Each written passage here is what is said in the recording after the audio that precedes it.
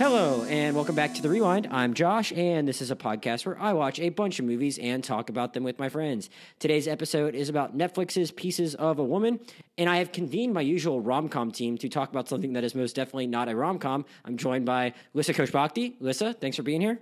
Thanks for having me again, Josh. And Denise Akerman. Denise, what's up? Hey, thanks for having me. I'm glad that the three of us are back together, even though it's a little bit more serious this time. Yeah, so Piece of a Woman, as I said, is Netflix's new release. It is not their newest, I'd say, because I figured that might be inaccurate with how often they are releasing movies these days. But it is from Hungarian director Kornél Mundruczó and written by Kata Weber. They are a real-life couple, and the film is based on a play that they made that was based on their own unfortunate real-life experiences. The movie stars Vanessa Kirby as Martha and Shia LaBeouf as Sean. They are a couple who lives in Boston. Martha works a white-collar job of sorts while Sean is a construction worker. They're also expecting their first child, and Martha's overbearing mother, Elizabeth, played by Ellen Burstyn, is very much in the picture. When Martha goes into labor about 5 minutes into the movie, they have the midwife that they have hired to help them through the birth is unable to make it. They are sent a backup midwife who they do not personally know.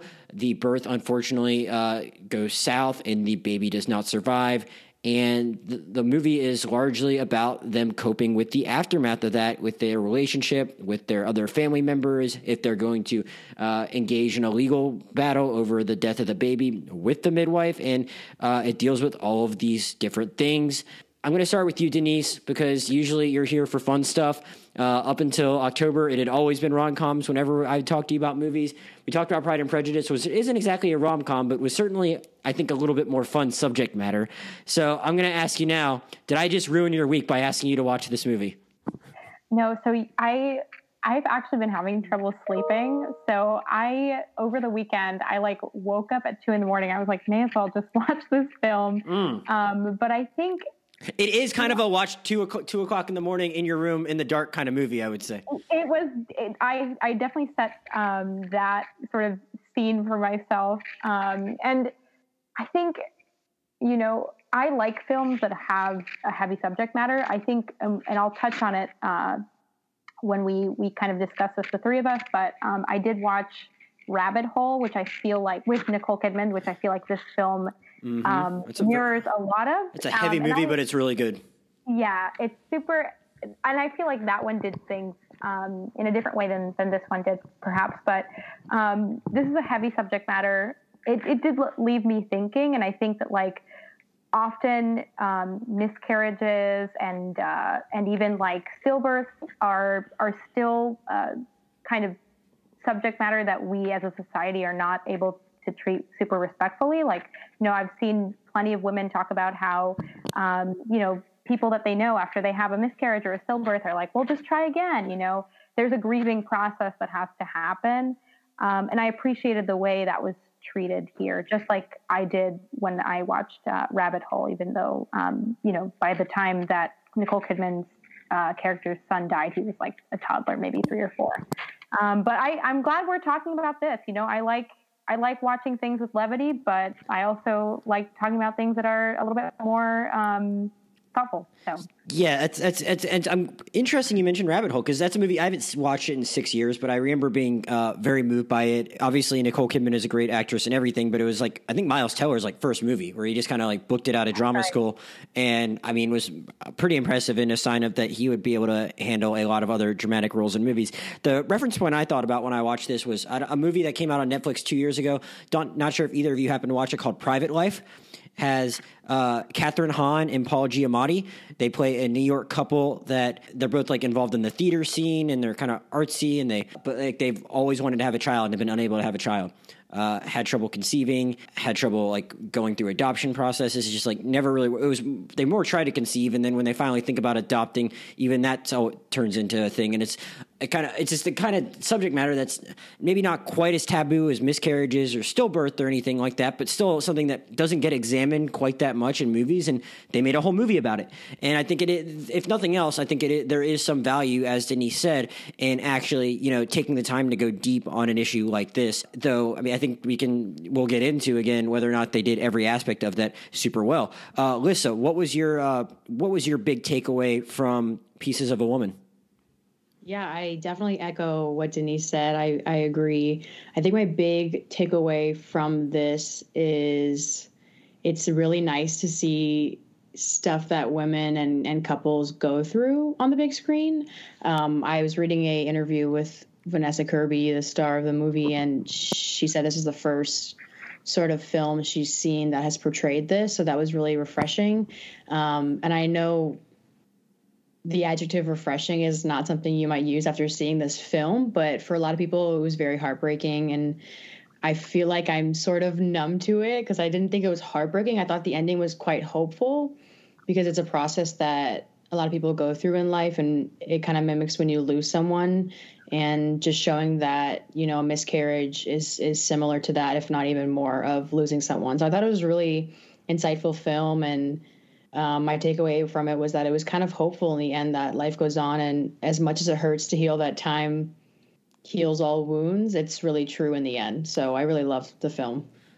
Well, I think one of the interesting things about the film overall and how it's been received is that I feel like I took some time to read some criticism, not as much as I might normally, but I think a prevailing opinion about this film is that, I mean, I don't want to make it sound positive, but like the first 35 minutes are incredible because it is incredibly well done, and that the movie struggles to keep up that level of quality the rest of the way. Though I think that's kind of like an unfair criticism, much in the same way. I don't know if you guys were big fans of A Star Is Born a few years back, but like everyone for that movie was like, yeah, well, the first half's great, but the second half not so much. It's like, but that's just kind of the story. Like, this is a remake of other movies, and it's going to be sad in that second half. I'm sorry, it's not going to be as fun just based on where that story goes, and they're only going to change it so much when they're adapting it. And it's like, here, when you are the inciting incident for this whole story is shot specifically in this way, where it's one long tracking shot for 30 minutes around this Boston townhouse, which just ratchets up the intensity continuously until this tragic event comes to a conclusion. I don't want to fault the movie too much for not being able to like reach that high again, for lack of a better term. Though I will say, I think that maybe after that, like I'm more mixed. Though I think we might all agree that like those first 35 minutes are incredibly well done for what they wanted to accomplish. Denise, how did you feel as you were watching that? Because I mean, I was pretty on the edge of my seat. Yeah, I have to say, I also did a little bit of reading on criticism, you know, all the Reddit film bros coming out, but they had, you know, these were sort of... there were Reddit film bros with opinions on Pieces of a Woman. Yes, with similar... that is a corner of the internet I am happy to avoid. Similar takeaway. You know, I think those 35 minutes are done so masterfully. Of course, it is that singular shot, the way that you know, there's almost this feeling, obviously, if you saw the trailer or you know anything about this film and you're not going in blind, you know that this is not going to end well. But I think there are elements of those 35 minutes, the spots of blood, you know, the uneasiness, like this tension is so palpable that it was kind of hard for me to keep watching continuously because I just knew what was coming. And then I'm sure both of you almost felt a sigh of relief when the baby came out breathing and was not born stillborn. But then, you know, as their daughter, you know, as Sean and Martha's daughter turns blue, you're like, oh my God, this is going to be the end. So I was really moved. I have to say the first 35 minutes are probably the best of the film, but you know, there are really good moments. And one thing I do want to say is obviously this is Vanessa Kirby's like Oscar moment, where I'm sure we'll touch on that. But, you know, for any of us who have gone through grief, this idea of just existing, and just taking it day by day is so apt, right? Some days are just going to be better than others. And, I think that from the moment she is having this horrible labor and this pain of the labor and then the emotional pain of losing her daughter, I think she balanced both of those things very well. So, Lissa? Yeah, I can't echo Denise enough, but I think what I would say to those who keep commenting how the first 30 minutes is phenomenal and the rest kind of drones out, I think that was purposeful because, like Denise said, it was so anxiety inducing that I feel like I I finally took a breath when the baby breathed. And to be able to do that is obviously very difficult. But I think the buildup in the first 30 minutes is on purpose, because the realization that you have this human in your stomach for 9 months and you're preparing for it, and it comes down to just those few moments of giving birth to decide if it's going to be a healthy baby, or, you know what I mean? So I think the buildup was really beautiful, and that was on purpose, because the rest of the film just shows you how much grief consumes you and how slow it feels and how it kind of drags on. And for me, I read that, I think this is true, it was a 22-minute scene that took one take, I believe I read. I have to double check with that, but yeah, I should have done my research. I don't know. But bad job by me. I don't know if they actually made it look like one take or they actually did that in one take. Either way, it's impressive. Either way, it's impressive. And the fact that, I don't think Vanessa Kirby has children herself, but the fact that she was able to make those guttural sounds as if she was going through it herself were phenomenal. And like Denise said, definitely Oscar worthy by itself.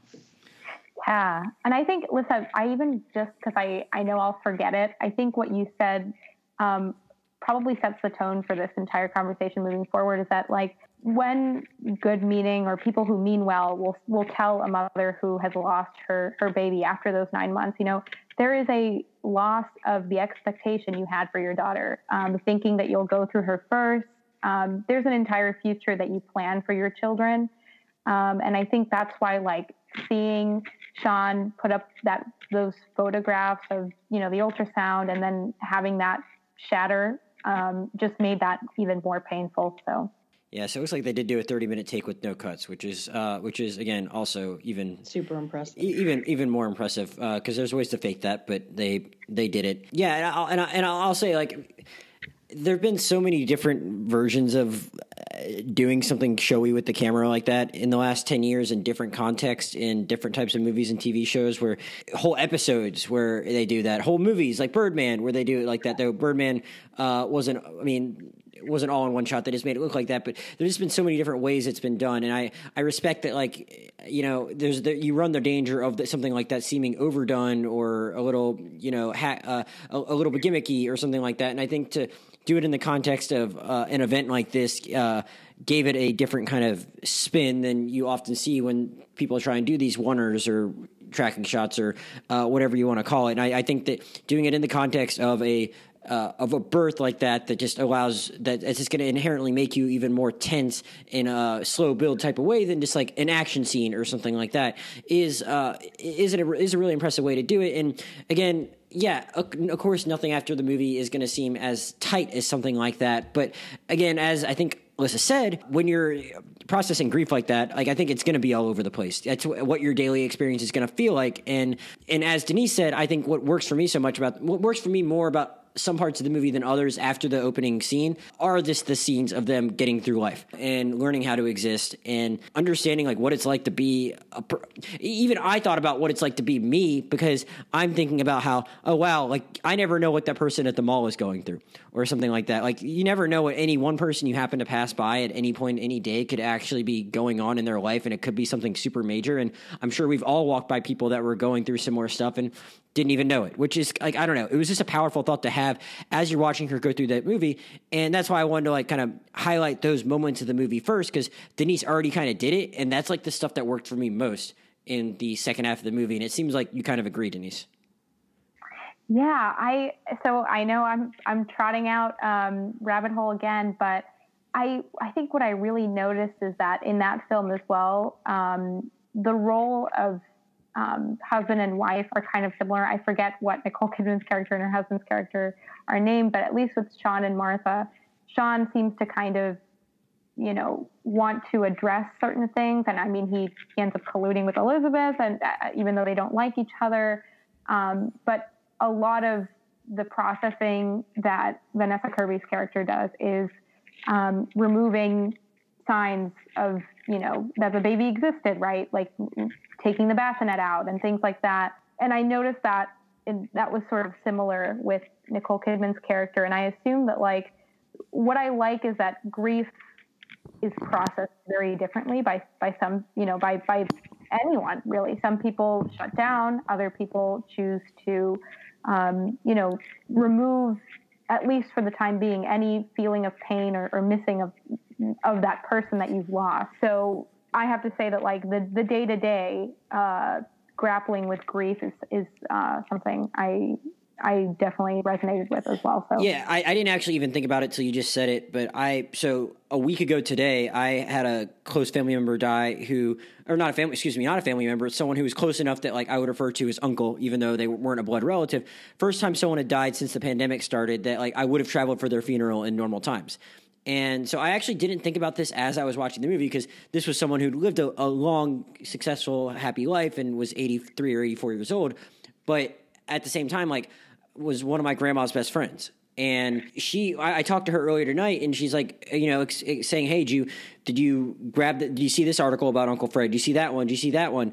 And that's something that's like actually helping her is to like actually collect these things, and which is nice because people go through it different ways. But I actually put bullet points down as I was watching the movie, kind of taking note of what Denise just mentioned, where it's like, wow, they're actually showing a lot of interesting ways in which people kind of cope. Some of it was a little more on the nose than others because I was like, oh, that's interesting. Where some, like you said, she might just put away all these pictures, or there's a whole subplot really about what you're going to actually do with the body, which I really didn't even think about, which is in my head, it's like, oh, you either just bury it or cremate it. But there's like a whole discussion about like whether or not you're going to then give it to science, because who knows, maybe that is something that like could actually make her like actually feel like this was something good came out of this. If there can be some kind of scientific discovery. Obviously her mom and her partner don't agree. And another way people might cope is throw themselves into hobbies. Though I thought maybe the planting apple seeds was a little on the nose about like, creating a new life or whatever. But I did find it interesting in that we're watching her get through, though I think the moments that like were most like worked for me, maybe, I don't know how you felt about this, Lissa, but like so cringy watching her run into her mom's friend at the store, but at the same time, like all too real. And you could easily see something like that happening. Yeah, I would agree. I just thought that it was cringy too, but the reality of the cringy in a good way, where it's like, I mean, I don't like cringe stuff in general, but I'm like, oh my God, that's probably way too true to life. Right, it's because it's way too true to life because, and I just cringed too when she had to go back to work because it's like, like you have the baby shower at work and like it's not where you can choose. It's not like social media where you can choose to tell people like an exciting life event. Like you have a stomach that has been there and growing for like 8-9 months, and you can't just be like, I don't want to talk about it. Like, what do you put like a sticky note on your back, say like, don't talk to me about it? You can't do that when it's something visible. So I just like, it was cringy in good ways, but the only bad cringy I would say was agreeing with you about kind of the on the nose apple thing. I thought it was very sweet at the end when you got to see them grow, but it was kind of repetitive with the last scene with the tree, but I'm sure we'll get into that. I mean, there's also a bridge that is slowly being rebuilt and connected as one. I mean, English. Go ahead. Sorry. No, so what are you gonna say? I was going to say, like, I know I'm an English major and I'm supposed to love like metaphors and all that, but I got to a little bit be too much at some point. How about, and I have a whole separate discussion we're going to have at the end about Shia LaBeouf, because he's been in the news for some not so great things recently. But the one moment where he becomes somewhat abusive is he throws a yoga ball at her face when she's smoking a cigarette, and then she uses the yoga ball to deflate the big round object. So there are a lot of moments like that where it's like this movie did such a good job in some of these like smaller day-to-day mundane life moments of, like you said, going back to work, seeing someone that you don't feel like talking to but you have to talk to even though you're in a really bad point in life, or running into the woman you're having an affair with your wife with. Oh my God. Well, that's its own other thing. And then but also like, even super uncomfortable, but also I mean probably not too unrealistic, seeing a child in a store and then she's lactating. And not very comfortable, but like there's a lot of moments like that where it feels like the movie kind of gets it right. So it's like you don't really need to go overboard with these other, this other symbolism. Exactly. No, I think some of it does feel a little like film student-y green light. I will say that the apple tree at the end, we'll get to that. But I think Josh touched on something that that even I found interesting, is that the physical aspects of rearing a child, but also, I guess, losing a child, that doesn't go away. The body has prepared for 9 months. So of course she's going to be lactating. So even though there's like a phantom child, not to say it in a way that feels like removed from the situation, it's still, very painful, is that, she's wearing diapers in that scene where she comes back to work after. And I just thought it was so emblematic of how we treat, women going through this and just like in general, taking time off for, to be with your child when they're born, is that I think she got maybe a total of like a month or 2 weeks, or it was a series of several weeks. She's like, all my time off is up. And so it's just like, yep, you just have to keep working, and unless you want to lose your job as well. So I thought that was also kind of its own wry commentary on America, on parental leave in America. So. Yeah.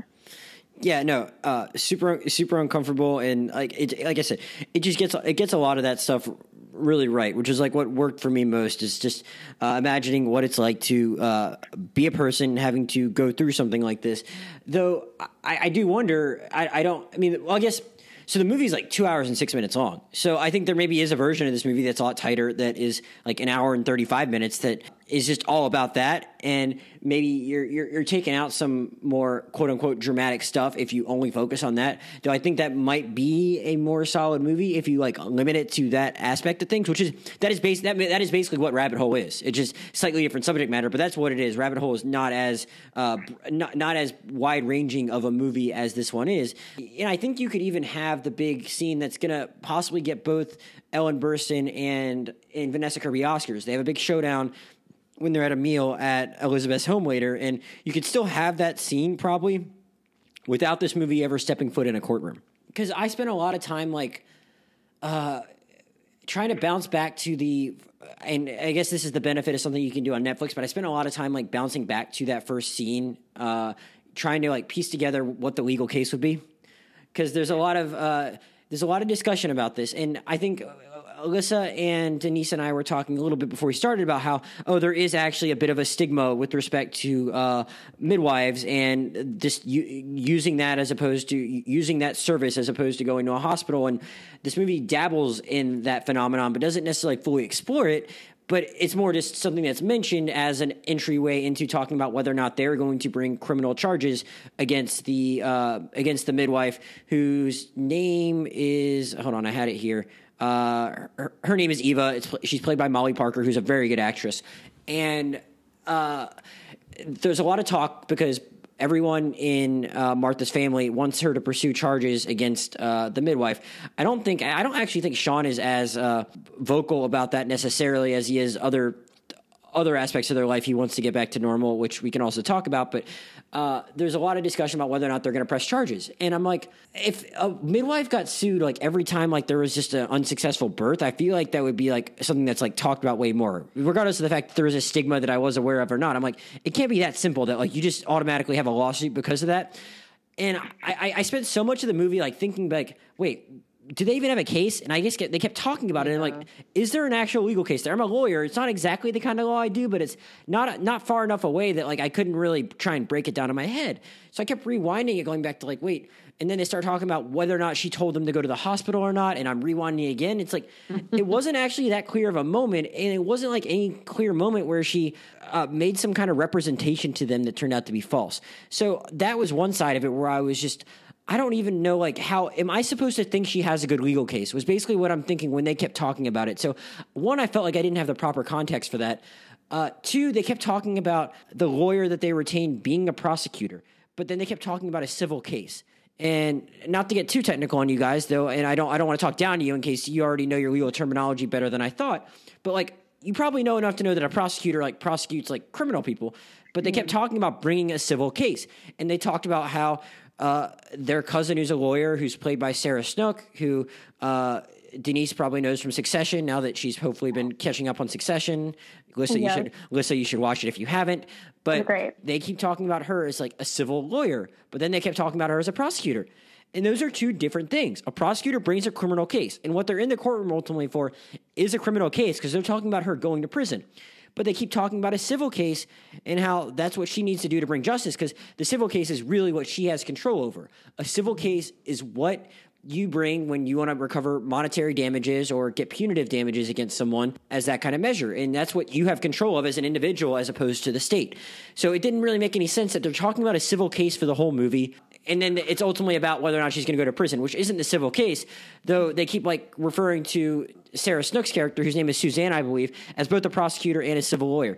So it seemed like this movie wanted to spend a lot of time on this criminal legal aspect of the movie without having its terminology right and without really like being clear as to like if there was a case there to be had or not. So I'm sorry to ramble, guys. I had to get on my legal high horse for a second, but no, I guess I'm learning. Okay. Well, my question is, as a layperson and not someone that might get too in their head in the legal terminology like I did, what did you guys think about that corner of the movie? Because I felt like the idea of bringing a civil case, but that was not financially motivated, was actually kind of interesting to me because the mom clearly has a lot of money. And we're going to talk a little bit about the Shia LaBeouf character and the Shia LaBeouf performance, but that's an interesting aspect of this movie and their dynamic because he's clearly not for money and she is. So they don't need money. They have a nice house. Even though he's a construction worker, they live in this Boston townhouse. So my thinking was that, you know, the specter of just her taking that action to make a civil recovery as the mom is asking her to do when they have that big showdown, that is enough. I didn't need anything else. What did you guys think about that? I thought a lot about how blame is kind of tossed around in this film. And I think Martha kind of touches on it in that big showdown that she has at her mother's house. But at the end of the day, when mothers decide to do a home birth or a birth at the hospital, it is a choice that they're making, willingly to do so, understanding the risks. Sometimes they understand the risks fully, sometimes they don't. And I think that Martha's mother, Elizabeth, kind of wants to be able to say, I told you so. And she does say it actually pretty rudely during that God, I wrote down that quote. Martha, if you had done it my way, you'd be holding your baby in your arms right now. And I was like, oh, Jesus. I had to rewind to watch to make sure I heard that right. I was truly like that. I was like, this is going to be something that she's going to be talking about in therapy. But I guess they end up having a better relationship at the end of the film, which kind of puzzles me anyway. But isn't it kind of implied the mom might have like early onset Alzheimer's, so they're kind of being more sympathetic? Well, yeah, which is like not remembering things. But I think when people grieve, that's like blame inevitably becomes a way to cope. So for her mom, who also wants to save face, I guess after telling her you need to have your baby at the hospital, it's a way of saying, see, I told you so. We did everything right. You know, even my daughter did everything right. And because of the midwife's negligence, I don't have a granddaughter. And I think it's just not that clear cut. I agree with you that some of this terminology, I don't know too much about law, but I agree that some of it became a little bit muffled. Yeah, I think that just talking about the civil case would have made more sense. And I think that, like, you know, as we were talking about earlier, like, I don't recall who did the investigative piece, but either the Washington Post or the New York Times did a piece about women who have either died in childbirth, have lost their child during a home birth or a free birth or whatever it is. And I think that, like, when you're armed, obviously money could be a factor for Vanessa Kirby's character. It wasn't, because she could definitely afford the fees that, to have a child. But in this country, having a child in a hospital can cost like $10,000. So I understand looking for alternatives, but there are a lot of people who have been duped into thinking, I'll be totally fine if I have a complication. And unfortunately, women die of pulmonary embolism. Women, you get preeclampsia, your child gets wrapped in a cord or something. Things can go wrong during a pregnancy. So I think a lot of it was like just trying to cope with what happened. And no one is truly at fault, I think, is kind of the takeaway that I got, especially during Vanessa Kirby's monologue. I don't know, her testimony. Yeah, no, I like that she gets to that point. I do like that it builds to her coming to that conclusion and that this woman was just doing her best. But I couldn't tell and I guess I should give the movie credit for kind of coming down on that side and not being like, oh, this one was right, this one wasn't. Like, it seems like it knows that that's where she needed to end up. It just felt like a lot of wasted energy maybe to get to that point. I don't know. Lissa, did you want this to be a legal thriller? Well, now that you're explaining it in actual knowledgeable legal background, I'm questioning everything. But then part of me is like, I don't know what else would be the driving point if it wasn't for legal pursuit. But I think it works now that I'm trying to comprehend what you described, because, you know, her mom does have a lot of money, and I think, not to make an assumption, but maybe her viewpoint was that, oh, the only way to pinpoint the reason is to pursue money from it. But I think Denise makes a good point too, to comment on, you know, women in the hospital during pregnancy can have issues even when you're in the hospital. So it's like the realization of all of that is just to say that I think for me, the dinner table or the table scene was more poignant than the courtroom. Well, what was also interesting is that they have that scene where they go see I don't know if it's a mortician or a oh yeah, or I don't remember what kind of doctor they were necessarily seeing. But they saw a doctor who was like, look, there's a 67 to 70% chance we never know what happened to your kid. And so he tells them that, and I'm like, okay, well, it's very weird that they're also gung-ho about getting this woman on trial when, like, we've just seen a scene where we're like, we don't know if it was her fault. Like, this could have been something that was going to happen no matter where you had that baby. So I spent the whole movie being so confused as to, like, these people seem to think they have a really good case. And maybe I shouldn't have been that bothered by that, because as a lawyer, I deal with people that are filing lawsuits that aren't really that good at cases all the time, and they just want to make some money. So maybe I shouldn't have been that baffled by that. But, like, they were so adamant that I'm like, wait, did I miss something? Like, is it clear this woman really messed up? Because I don't really know if that's the case. So I was just a little confused as to, like, between that scene with the guy saying we don't know what caused the death and everyone else saying, oh no, you definitely got to bring this lawsuit. You got to have this lawsuit. I'm like, if we had seen her, like, looking like more of a hot mess, the midwife looking like more of a hot mess and being a little confused, but, like, it seemed like she held it together fairly well, and it was just like, look, this is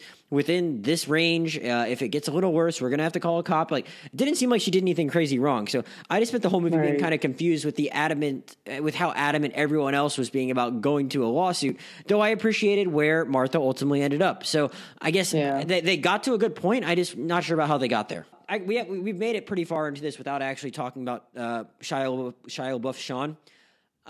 When I decided I wanted to, I would suggest us doing a podcast on this.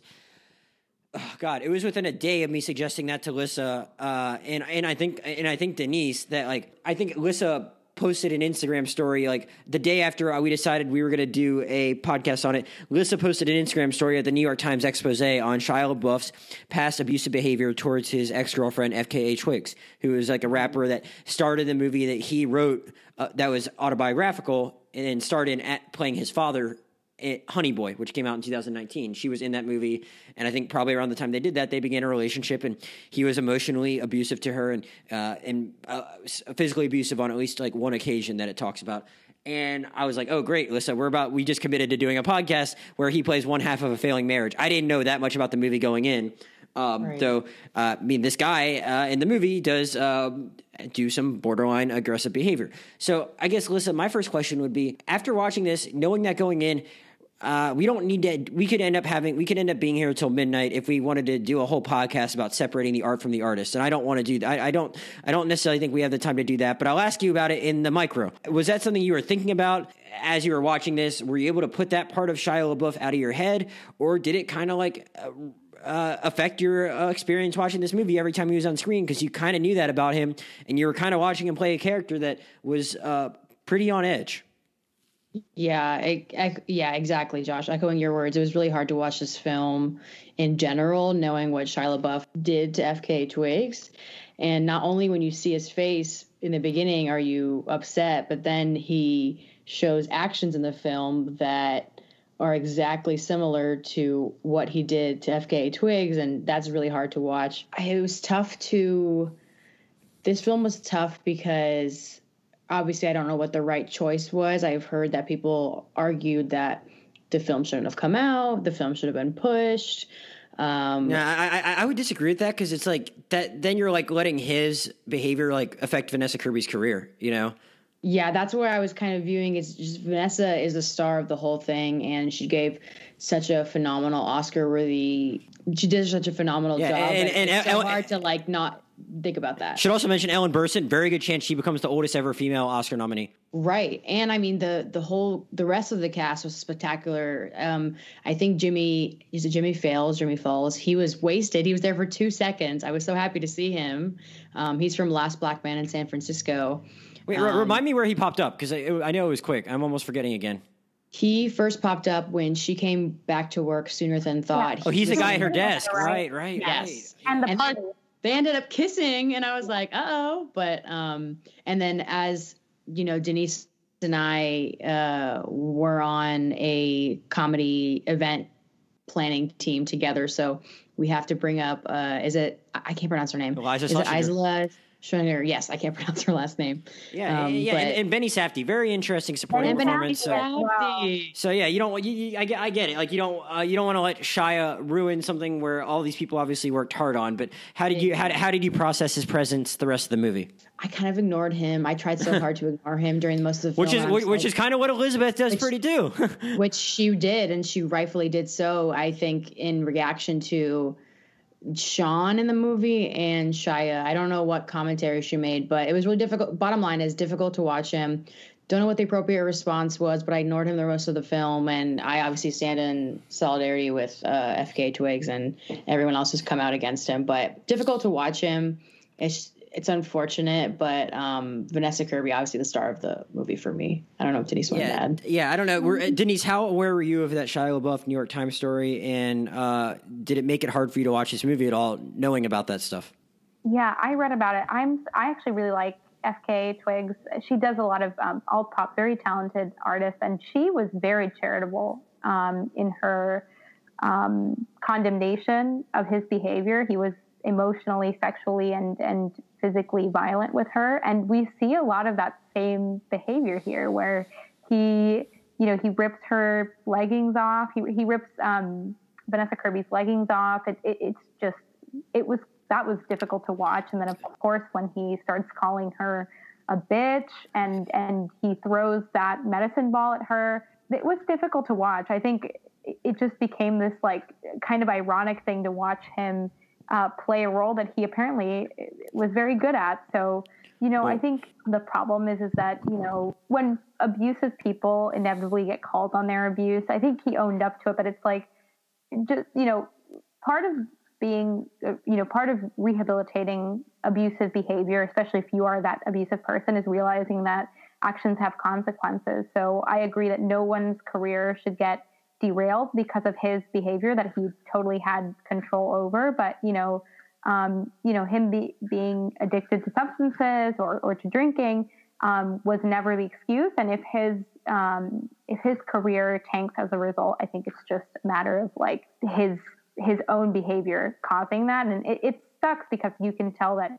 Shia LaBeouf has always been a talented actor, but that doesn't salvage him at all. Yeah. Me. So as I said, I stand in solidarity with FK Twigs because she was very kind to him in describing how he ruined her life, and she still feels that effect to this day. First of all, agree with everything you said about like her handling herself well. I'm not as familiar with her work, but she was, like you said, probably overly measured in the way she talked about that thing. But I don't want to say I'm glad you called him talented because, again, this isn't really about him in that way. But the fact is he's a really talented actor. And because of that, I actually was able to forget some of that stuff for a lot of this movie until he actually starts exhibiting the behavior that we know Shia LaBeouf did, because the character in the movie is a recovering addict. Shia LaBeouf has struggled with addiction, and he's abusive towards Martha. And as we now know, Shia LaBeouf has exhibited abusive behavior in the past.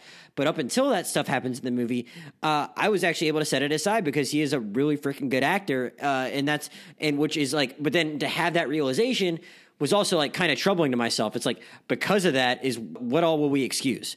Because like we'll excuse a lot of stuff because he's had like he's been in the public consciousness for like 20 years at this point, basically, and did a lot of really good stuff. Had like a weird 4-year run where after he like had been doing the Transformers movies and blockbusters, and we didn't really do a lot of stuff, and then like really kind of like had a really interesting like last 5 years where he did American Honey, played John McEnroe in a John McEnroe Bjorn Borg movie. Then he had Honey Boy, which he wrote the same year that he starred in Peanut Butter Falcon, which is like a big indie hit.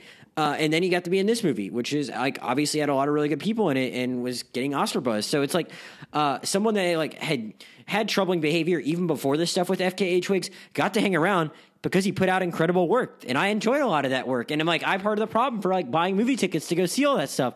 So like it really made you think, because I was able to like almost forget about it because he gave a pretty good performance in this movie up until a point. And then it's like, well, look, this guy is like so troubled, and maybe you wanted to cast Shia LaBeouf because he has that rough personality. He's kind of on edge as part of his public persona.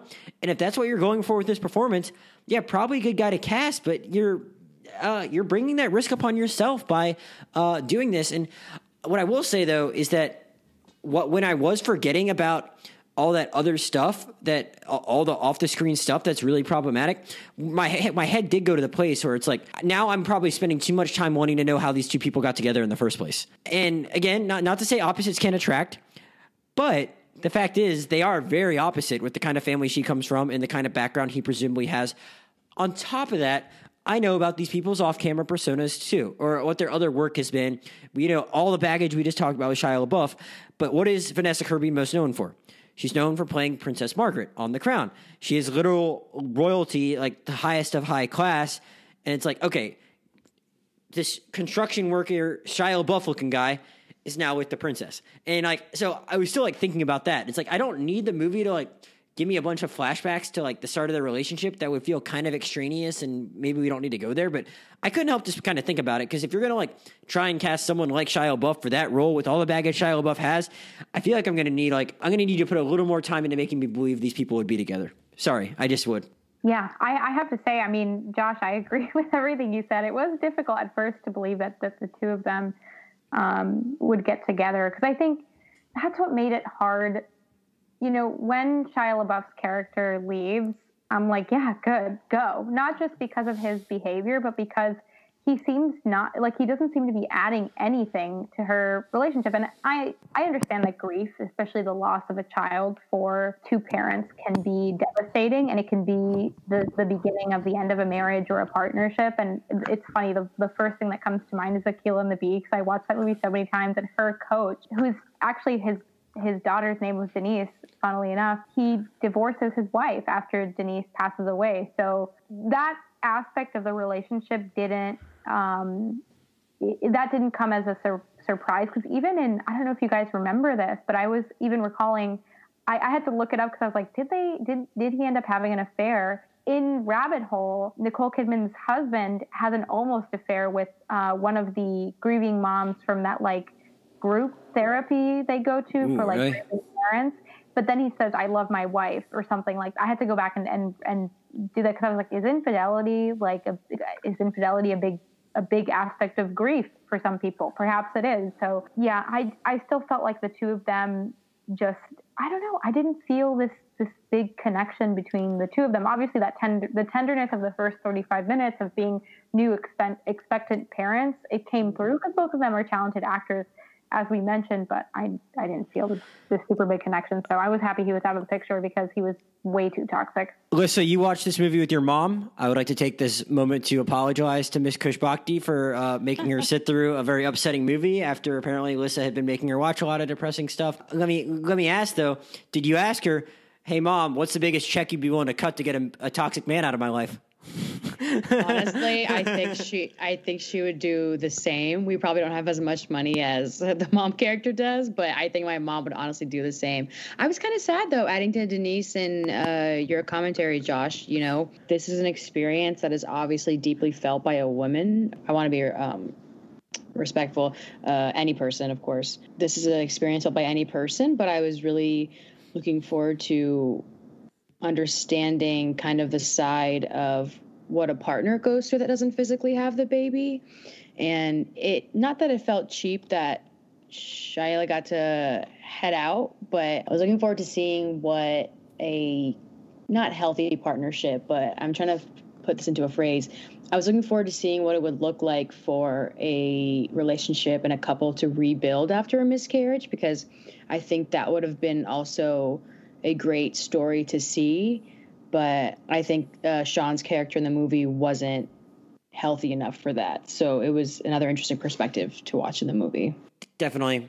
I think it is an interesting thing to wonder, like, what would this be like if it just had a different actor in it? I mean, I'm sure there's plenty of like early 30s actors you could have gotten to like play that part, and who knows, maybe it's someone that has like a similar background, but is a similar blue collar background, but is more clean cut and mannered than Shia, and maybe then you're not thinking about all the Shia stuff, and two, maybe you're like, okay, I could kind of see why she might be into him more than we thought when in this version of the movie, and at the same time, the mom could easily just be annoyed that she married someone that was poor, and then you're kind of covered on both fronts there. So I don't know, but again, I think we all still enjoyed the movie, even if we could nitpick with that. Denise, before we wrap up, are there any other points, or any other corners of this movie that we didn't touch on that you wanted to? Oh, wait, we did kind of mention the supporting performances. I mean, I think it's pretty interesting casting for a movie of this subject matter to be like, we're going to go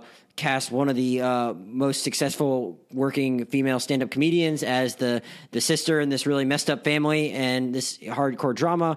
And I don't know if Benny Safdie's a weird casting choice necessarily, because he has acted in some of the Safdie brother movies, but like most notably, really, it was in Good Time, where he played a crook with a developmental disability. So to have him play like the super clean cut husband to her, that's also a real choice. Did you guys have any feelings on any of those other performances or anything else about this movie that we didn't touch on? Because I mean, I don't know if there's a ton to say about those performances, but it's inspired casting. Yeah, this is what they call an all-star cast. You're like, wow, they came through with everyone, and an actor that like an actor for everyone, right? You have people that like comedy, you have Safdie brother, you have Ellen Burstyn, obviously Vanessa Kirby for fans of The Crown. I think I'm curious to know what you guys thought overall about symbolism and imagery.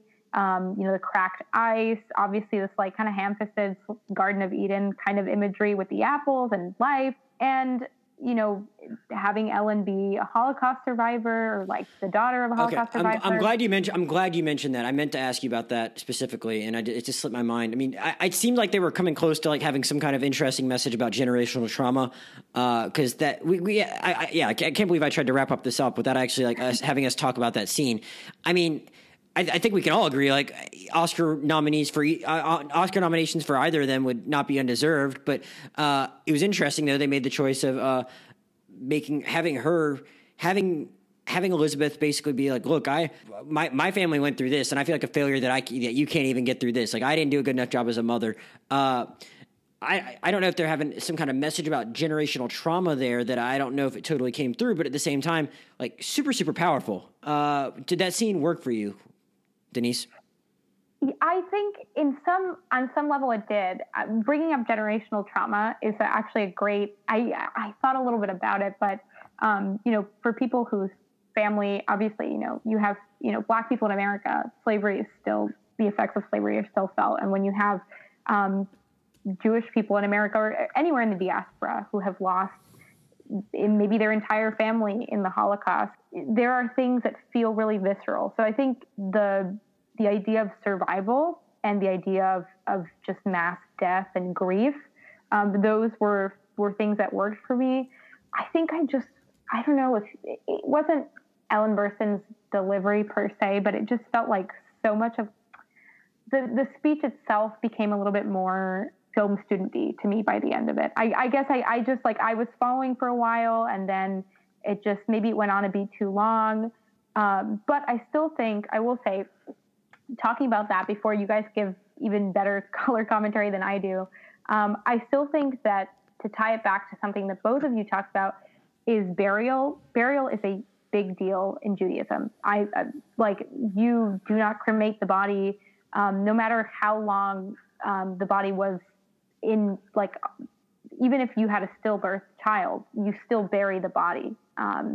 So I think that having at least part of the family be Jewish and give that felt like something that was researched pretty well, because, ultimately she does cremate her daughter because she does spread the ashes over the water, which was an interesting choice as well. But I still think that Ellen Burstyn's character doing all of that made total sense to me. So.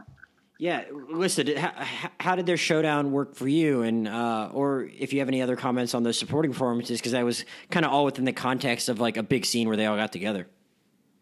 Yeah, like I mentioned before, I think I did see a few reviews that commented on how the supporting cast was kind of wasted, but I thought it was such an interesting cast. It kind of kept you holding on. It was funny because a friend actually sent me a film article, and it was for a dramatic role in a film, and he thought that the picture was of Tina Fey, and I was like, I kind of wish that comedians would do more dramatic roles. And then you have Isla, I can't pronounce. How do you pronounce her name? I'm sorry. Eliza, thank you. Eliza's in the film, and she's doing such a dramatic role, and you normally see her so raunchy and hilarious. So it's kind of nice to see that flip side, because I think a lot of comedians can do it, but they're not scared, but they can do it, but maybe are typecasted into the role of comedic person. So between her, between Benny, between Sarah, between Jimmy, I thought it was a really interesting supporting cast. I don't think they were wasted. I think it was just nice to see them being added into this. I feel like I had something else to add. Well, I mean, but I forgot. Well, I mean, I agree with you though. This is already a 2 hour and 6 minute movie, and I've already spoken at length about the ways in which I think it could have not been that. But at the same time, like, it was that with all those characters in it. Like, if you give them all their moments too that any of these critics want, and you're gonna have a 2 hour and 35 minute movie, you really want to be stuck in this mood for like 2 hours and 35 minutes. However you feel about this movie's vibe, I don't know if it's a vibe I want to be in for that long. So I think it's interesting that these people got to be in this kind of movie. I mean, Benny Safdie even gets a little bit of a comedic moment where it's like Sean pressures him into just giving back the car and strong arms him into like devising a scheme to help him return the minivan that they tragically don't need anymore, because they're not going to be a family that needs a minivan. But like that just played for laughs a little bit. He gets his own moment. I think Elijah Schlesinger has to do some interesting stuff just even by being present, where she's not even saying much, that whether it be there in the courtroom or making a comment here or there in that big family scene. I do think it's pretty impressive. She has that mode where has a much, much, much different off-screen persona. And so I think they did a good job of giving them their moments. And yeah, they could have given them more moments, but if they wanted to do that, they really needed to cut from somewhere else in the movie, in my opinion. Denise mentioned some of the symbolism, but then that's one area I think they could have cut, because some of it just didn't work that much for me, even if I think we've been pretty fair, and I did like a lot of the rest of the movie. So, Denise, any other final thoughts? No, I feel like we actually did a great job. I think we covered so much of this. We did. I think we did. And yeah, I mean, you two are some of the most trusted sources I have when it comes to film. So I think we covered it. Would I say that, if I had to talk about a film, like, not to even put this into a genre, but if I had to talk about the film that deals with the loss of a child, the one I prefer, 100% Rabbit Hole, but this one is still holds up. It is great performances by the cast, and that those first 35 minutes are really good. And of course, there are some highs, but there were. I think ultimately we all agree that there were some things that probably could have been cut along the way. Yeah, Lissa, any other final thoughts from you? Same as Denise. Now I got to see Rabbit Hole, but not to vie for another film. But I really recommend Pieces of a Woman. It's nice. It's on Netflix. I know we're in the age of streaming. It's nice to watch something so raw and visceral in a hopeful way to tie it at the end. If you can get through the metaphors, I promise it's a really good watch. Yeah, I think I already made my feelings pretty clear. I think it's definitely worth checking out, though. I definitely have some criticisms that others have had that I think are pretty fair, but if you want to be like up to date on stuff, like as we come through Oscar season, I think all of us agree that there are two Oscar worthy performances in this movie. I'm not sure if it's going to get really nominated for anything else, but I will be perfectly content if Vanessa Kirby and Ellen Burstyn are recognized for their work. And if you're someone that likes to stay up to date on all the Oscar stuff as we, approach Oscar nomination time, which I guess it's going to be sometime in early March, I would think, with how they've pushed everything back, then definitely make time for this just so you can be more informed and credible when you have your takes. Denise, you've already talked a lot about Rabbit Hole. Have you been watching any movies that aren't about dead kids lately, or any TV shows that you want to recommend? Any other recommendations? So a friend of mine recommended, this one's also sad, but a friend recommended, I don't know if either of you have seen it, and I guess it would count for another rom-com showing if we ever want to talk about it. It's Seeking a Friend for the End of the World with Keira Knightley and Steve Carell. No, and I actually had that on one of my like streaming service watch lists at some point because I like both of those people. Yeah. Oh, so you haven't seen it yet? No. Okay, I would maybe we'll do another podcast about that, the three of us again. Let's do it sooner rather than later. But it's kind of a doomsday romance. Like the end of the world is nigh. There's an asteroid. People are saying their last goodbyes. They're doing things they never got to do. And Steve Carell and Keira Knightley's characters end up going on this like massive road trip and kind of become each other's companions until, doomsday. Interesting. Well, I'm glad you recommended that because it's one that like I'd always kind of been meaning to check out, but didn't really ever have a personal recommendation from anyone. So it's good to know you enjoyed that. Lissa, have you been watching anything else lately you want to shout out to the listeners?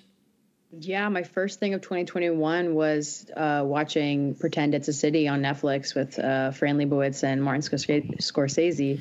And I really love that because Fran is hilarious. She's just a dry sense of humor. So it's really nice to watch. And also, as someone who lived in New York for a year, I really miss the city. So it was nice to see it from her perspective. And the fact that Martin Scorsese didn't cut out any of his laughs, and he laughs at everything Fran Lebowitz says, somehow makes it 10 times better. So I definitely recommend it. It's on Netflix. Interesting. I'm not super familiar with her. I'm more familiar with people talking about her than actually anything that like she has produced or done herself. Though it just based on hearing people talk about Martin Scorsese's. Is this something did he direct it too, or did he like produce it and he's just in it? I believe he directed it, okay. And he's like kind of host of the question and answer events that they have. I'm curious to watch it then, and as someone who's also fond of New York, though I've and not had the pleasure of living there, I think it'd be kind of cool to get her perspective on things based on what I've heard about her. Only thing I really have to recommend at the moment, I've worked my way through most of the Netflix the Israeli show on Netflix, Fauda, which is. Which like my dad was recommending me like to watch, was trying to recommend it to me for like the last 3 years basically. And I just like very resistant because like our tastes are not always aligned. And I thought it was just going to be like kind of a dumb shoot 'em up show that was just like, hey, like let's just watch the Israelis like be commandos and F shit up. And there's more to that. And, it is about them fighting Hamas, but like while, I mean, I'm not going to say like it depicts the terrorists in a good light because terrorists shouldn't be depicted in a good light. Like it actually like makes everyone in the show a real character, which is like more than I was expecting. And I think it's actually like it's a pretty good action show while also like having really good character development. And I recommend it. There's 3 seasons on Netflix that people can watch if you just want to. If you feel like watching a show about some secret agents, fighting terrorists, it's actually a pretty good version of that. So thanks, Dad, for the recommendation. Sorry it took me 3 years to watch it. It's the least I could do. He's finally starting to watch some of the good HBO stuff I've told him to watch. Before we sign off, Lissa, anything you want to plug, your Letterboxd, Twitter, anything like that? Yes, I'm trying to be better about logging movies. I was really bad in 2020, so don't look at my stats. But follow me on Letterboxd. It's at Lissa, Lissa twice. All right, Denise, I'm always wanting you to start putting stuff on Letterboxd again. It feels like you got away from it a little bit. I know you've been busy. Do you want to plug that or your Twitter or anything? Yes. Please follow me on Letterboxd. It's at It Was a Rom-Com. I do have to get a little bit better at all you have to do is like 2 sentences. You're a writer that specializes in like probably more short form stuff. Like I just need like 2 funny sentences from you. That's all I'm asking. Okay. I need to watch more movies to write more funny things. That's true. That's my New Year's resolution. 2021. Catch me. I'll have some sort of pithy 2-sentence thing when I'm not writing ads for beer. So there you go. As usual, I'm Josh Chernovoy, JoshJurnovoy on Twitter and Letterboxd. Podcast Twitter is at Rewind Movie Pod. Podcast Gmail is therewindmoviepod@gmail.com. Coming up next on the podcast, I think we're probably going to, hopefully if I can get it right with my schedule, going to talk about Promising Young Woman with a new guest and our recurring friend, Joey Madgetson. Probably at some point hopefully about exactly a month from now, I will be talking with Lissa and Denise about a rom-com again, and we're going to be happy as we talk about to all the boys, always and forever, which is insane that I've been doing this podcast long enough that I will have done an entire trilogy of movies, but that's what we're going to be doing because they've joined me for the last two, and we'll be hopefully talking about that one at some point around Valentine's Day. So everyone stay tuned for that. Thanks to Lissa and Denise for joining me, and we'll see you next time.